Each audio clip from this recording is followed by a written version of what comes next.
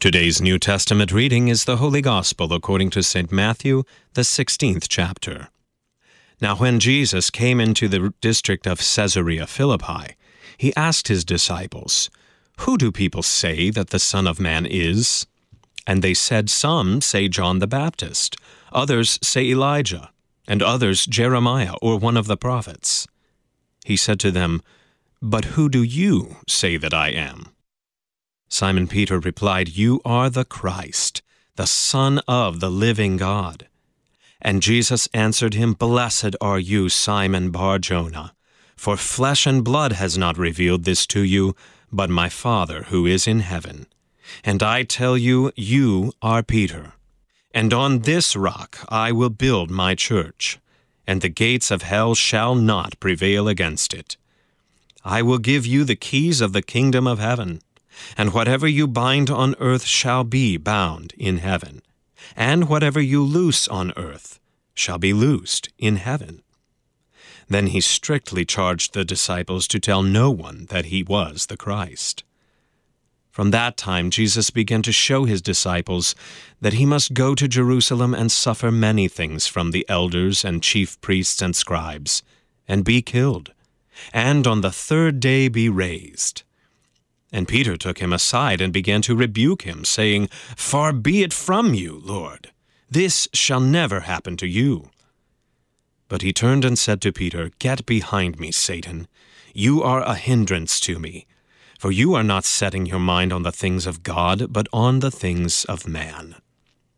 Then Jesus told his disciples, "If anyone would come after me, let him deny himself, and take up his cross, and follow me. For whoever would save his life will lose it, but whoever loses his life for my sake will find it. For what will it profit a man if he gains the whole world and forfeits his soul? Or what shall a man give in return for his soul? For the Son of Man is going to come with all his angels in the glory of his Father, and then he will repay each person according to what he has done. Truly I say to you, there are some standing here who will not taste death until they see the Son of Man coming in his kingdom." This is the word of the Lord. For today's meditation on God's Word, we welcome Pastor Peter Ill from Trinity Lutheran Church in Millstad, Illinois. In the name of Jesus. Even as we start this devotion in Jesus' name, the reading from Matthew 16 calls us to ask, who is Jesus? That's the same question that Jesus asks the disciples. Even after Peter confesses Jesus to be the Christ, the Son of the living God, Peter is apparently still confused about who Jesus is and what Jesus is about. When Jesus begins to show his disciples that it was necessary for him to suffer many things in Jerusalem and to be killed and to be raised from the dead, Peter answered, "Far be it from you, Lord." That's when Jesus, no longer saying that Simon Peter had received this from the Holy Spirit, said, "Get behind me, Satan." It can be hard to figure Jesus out. He's the Messiah, the anointed Savior, who must die. No wonder it gave Peter such a hard time. Jesus went on to tell his disciples that if anyone would follow him, it would be necessary for them to take up their cross and follow him. For us, we think of taking up a cross as being a Christian. After all, crosses decorate our churches and our homes. We wear them around our necks and on our clothing. But for Jesus' disciples, taking up your cross had a very different meaning. In the days of the Roman Empire, the very worst criminals were executed by crucifixion, hanging on a cross, and they were forced to carry that cross to the place of execution. There they were made an example. There people would learn not to oppose the Roman government. This is what happened to Jesus, that he took up his cross and carried it to Golgotha, to Calvary. And this is what he calls Peter and the other disciples to do, just like he calls you to follow him and to take up your cross.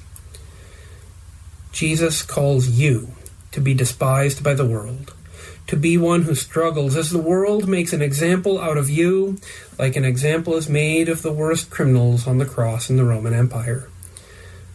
Jesus is the Son of the living God, and he leads you in taking up the cross and going to death.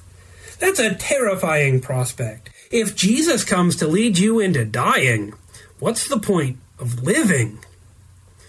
But Jesus gives an answer for that, too. As Paul says in Romans, you are baptized into Jesus' death, and you are baptized into his resurrection. It was necessary for Jesus to die so that you may live eternally. As John tells us in John chapter 3, verse 16, God so loved the world that he gave his one and only Son, so that whoever believes in him would not perish, but have eternal life. You, dear Christian, will not perish, but you have eternal life in Christ, who died for you. He has taken your death, so that you have his life. The Son of the living God took up a cross and became the worst of the worst, the lowest of the low, so that a sinner like you is forgiven. God doesn't ignore your sin, or just look the other way.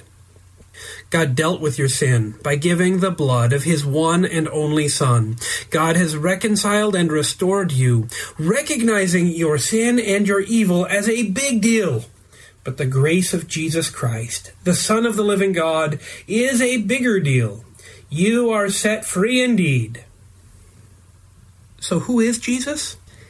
He is certainly the Christ, the Messiah, the Son of the living God. And as the Christ, he suffered and died for you, so that you have the forgiveness of sins and eternal life. Live in that forgiveness because your crucified and risen Savior has purified you. You have everlasting life with Christ because Jesus died and rose for you. Amen. We thank Pastor Peter Ill from Trinity Lutheran Church in Millstadt, Illinois, for today's meditation on God's Word.